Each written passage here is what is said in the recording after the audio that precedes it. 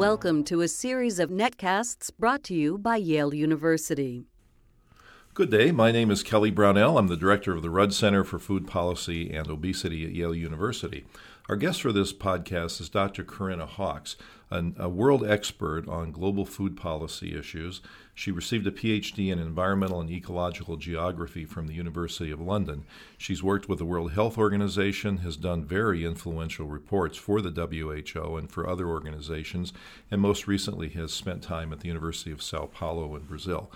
Welcome, Corinna. Thank you. So we're going to talk today about trade and nutrition, a terribly important but underdeveloped, underexplored area. In fact, my guess is a lot of people listening to this won't automatically know what we're talking about when we bring up that topic. So tell us what you mean by the effect of trade on nutrition and obesity, and then we can get into some specifics. But what's the general importance of the issue? Well, beginning in the 1980s, trade rules were changed around the world, began to be changed. That made it easier to move food across borders and also to move capital across borders, move finance across borders, and which meant that it became easier for food companies to source, to export their food to other countries and also to import ingredients from other countries, and then also to invest in food companies in other countries and then to create larger transnational companies. And this has really changed the way that the food system operates in the United States and nationally. It's not just a global phenomenon. It's very important as a national phenomenon. So give us some examples, if you would. So you mentioned that because the moving capital and moving food, and it's made it easier for a smaller number of companies to be involved in the food system. Has that happened, in fact, that the food supply system has been consolidated in fewer hands than used to be the case? That's right. Because of the economies of scale, larger numbers the smaller number of food companies have become larger through consolidation. And so more and more the world's food is sold by a smaller number of companies. That said, the packaged food market is still there's still thousands and thousands and thousands of companies. Relatively speaking, it's not as concentrated as some of the other industries. However, the degree of transnationality is very, very high. In other words, if you're a food company, the chances of you being in another country are very, very high. And also the brands are very concentrated.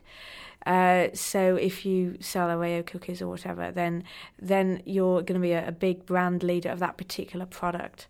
So you're seeing more concentration within products. So that's another important trend. So you made the point that some parts of the industry are diverse in the sense that there are many players selling packaged goods, for example, but then in other parts of the industry, like the beverage industry, it's highly consolidated. That's right. The beverage industry is actually somewhat atypical in the incredibly high degree of concentration that it has for Coke and Pepsi. That's right. And they have been very, very successful in their efforts to move into other countries. Coke was a very early leader in this, and has kind of pioneered Coca colonization, as some have termed it. And of course, it became much easier when the trade rules were changed. Examples of trade rules include the North American Free Trade Agreement, which greatly facilitated the ability for them to do business in Mexico. And recently there was a trade agreement called the Central American Free Trade Agreement, which again is going to make it easier for American companies to set up business and to operate in the Central American countries. But another issue around trade, it doesn't just affect the packaged and processed foods. It's a very important area for other commodities, particularly animal feed, meat and vegetable oils. So do you have some examples of how diets in countries have changed because of these changes in trade policy? I think there were three areas in which diets in developing countries have been, the change has been facilitated by trade. And I think the increase in the consumption of processed packaged food is one of them, and the increase of meat and the increase in consumption of vegetable oils. What trade tends to do is to increase the degree of specialisation. We talked about companies earlier, but it also does this with foods. For example, 20, 30 years ago, there was much greater difference in, say, vegetable oils. Groundnut oil, peanut oil, for example, was consumed much more, and there was much more of a spread between many more different types of vegetable oil. What we've seen in the last 10, 20 years is soybean oil and palm oil become absolutely dominant in the consumption of people's diets. And they're the cheaper oils. So what you see is a shift from a larger number of oils to a smaller number of oils, and an increased consumption of those oils. And at the same time, you've got a greater number of different, highly differentiated processed foods. So when it comes to the ingredients, you see a convergence. When it comes to the differentiation between the processed foods, you're seeing a divergence. So you're seeing these kind of two trends, and trade facilitates both of those processes. Do you think this has led to erosion of native diets around the world? There's no question that the change in the way that people live their lives, urbanization and so on, means that people are going to be consuming different foods. I mean, diets are always going to change. There's nothing wrong with that. And people's incomes change and so on. That's always going to... So people are going to start to want to consume different foods. The question is, what is that change going to be? What form does it take exactly? And I think what trade has done is to facilitate the form that has taken. And what form is that tending to take? I mean, how it is tending to take the increase in the consumption of convenience products and meat, you said. And meat, yes, and some of the oils, yeah, yes,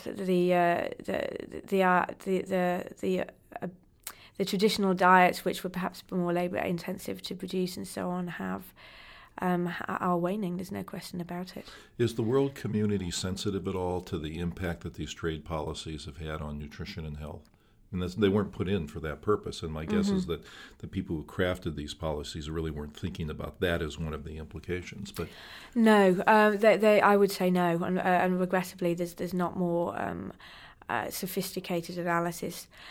Food security is obviously an incredibly important issue around the world, especially with the issue of high food prices recently. And even food security did not get really sufficient attention. What people used to refer to as hunger. In these kind of agreements. And food safety was there. But when you're even that far behind with those kind of food security issues, then these other issues are not really spoken about. They say, well, we allow free trade, and then people can make their free choices. But of course, people make selections between foods, but are influenced by the environment, and that's what trade does. It changes the food environment. You know, I'd like to follow up on a point you made earlier about world meat consumption increasing, and I've seen some data on increased pork consumption in some countries and increased beef consumption in others, but it's going up overall, is that correct? It's going up overall, and actually the main straw here is chicken. Chicken consumption, production and consumption has soared. It's absolutely incredible that people are shifting, as they did in the United States over the past several decades. They're shifting from beef to chicken. Pork is remaining around stable per capita, but chicken is where the main story is. And the main trade story here is animal feed. The United States is the most important exporter of animal feed in the world. And if other countries produce more chicken, they have more of a market for their animal feed. Why is the U.S. exporting so much animal feed? It produces a lot. So we're a fertile country, so certainly that's part of it. Right. But agriculture policies are also... Yeah, I think what happened in the United States after the Depression and after the war in the 30s and the 40s was that a lot of research was done into these products, how to increase yields of soybeans, of corn. And the research has just had an incredible effect on the yield. And for some of the products, particularly corn, subsidies probably also enhanced this. It's soybean was a little bit different, and the subsidy world is complicated. What's clear to me is that the research into these products really increased yield. Production was encouraged, and American farmers were very very, very good at doing this, and they produced excess. And after a while, it became clear that the American government needed to promote exports if it was going to keep this sector going and to make money from it. And so there's no secret, a clear, fundamental, central component of US agricultural policy is to promote exports. And many other countries, by the way, including Brazil, of course, and China and the European Union are the same. So the fact that what's being grown in the U.S. in abundance and being exported has important nutrition implications for the world because, for example, it leads to greater meat production. That's right. And it lowers, I think what's important is it lowers the price, it lowers the cost of producing meat. But this is globalization. Recently, a Brazilian company bought up a major meat packer here in the United States, and it's actually a Brazilian company which are now the largest meat packers in the world. So we're seeing a shift in power relations. The US and the European Union also will continue to be very, very important in world food markets, but China and Brazil in particular are becoming more and more important. The US, for example, has increased the amount of food it imports incredibly in the last 20 years. It's gone up from something like $21,000 million worth of food imports up to more than 70 now. And so we're seeing an increasing amount of imports into the United States. People in the United States are accustomed to thinking that we're the biggest of everything, but we don't have the biggest food companies in the world in the U.S. If it's still true, I understood that the largest food company in the U.S., Kraft, is only the third largest in the world. Correct. What are the others that are the And Nestle is by far the biggest food company in the world. It's a phenomena, Nestle, which is based in Switzerland. It's an absolute phenomena. And one of the reasons it is because it's been in developing countries for quite a long time, as well as present here in the United States as well in different forms. So it's a big world out there. The French have very large dairy companies. Danone is a very large company. But it's a fight out there. Kraft recently bought a major food company in the UK called Cadbury. And it's a big fight. They're all competing, and you know, I often say, these food companies, that they're not trying to go around the world and make people fat. They're not. Then that's not what they want to do. They want to compete and they want to make money. Let me just throw a question out to you in response to your last comment. No, they don't go out to make people fat, but they want to sell as much food as possible. And as people do become overweight, they're consuming more food. So, although I don't think they ever articulate this as a goal that they'd like to make people heavy, it's certainly in their interest for people to be heavy. There's an issue here. The first issue is that they want to sell more food, and that is exactly as you suggest. That is going to imply that people are consuming more food. So you're absolutely right that it's not an articulated goal, but it's an outcome. But of course, there's another way for those food companies to make money while not making people fat, which is to increase the margins on their products. And we are actually, interestingly enough, seeing that going on. So this differentiating process that I've been talking about, they try and increase the margins on that product, and advertising does that. One of the important issues to remember is that the Oreo cookies, for example, sold by Kraft, are quite expensive relative to a much cheaper B brand or locally produced. But because of the advertising, it makes people more willing to pay more for it. And so the margin is high, and that's one of the reasons that they want to go to developing countries. They can generate more profits. However, then what happens is that they want to have more and more and more people then consume that product. They want to turn, very, very important component of marketing is to turn, and trade is to turn non-consumers into consumers. That's any food industry person would admit to that, absolutely. So you've got both going on, and I think you're right that between them, it's all about eating more, eating more, eating more, eating more.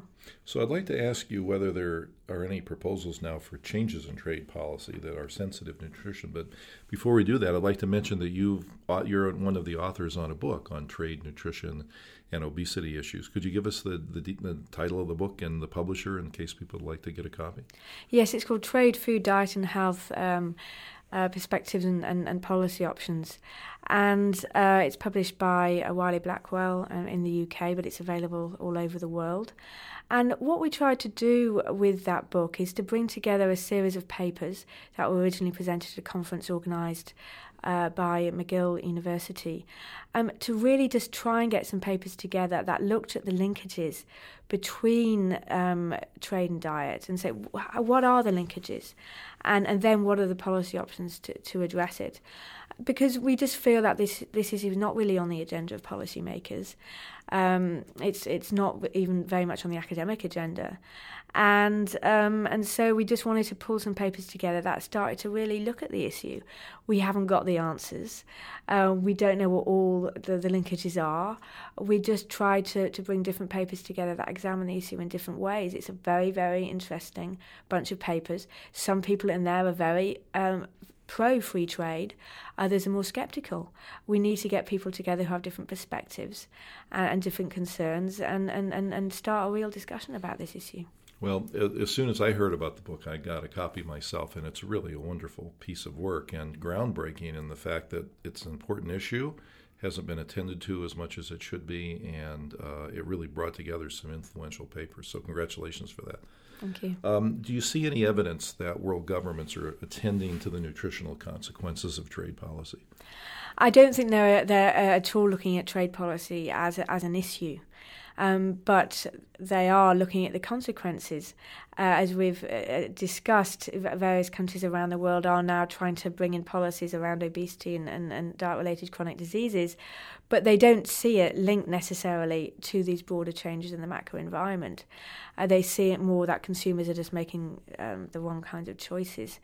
And I think it deserves more attention because it helps it put it into context, and it also would help policymakers see that this is not just an issue with individual choices. It's both. It's the choices that are changing, but it's also in the environment that are changing.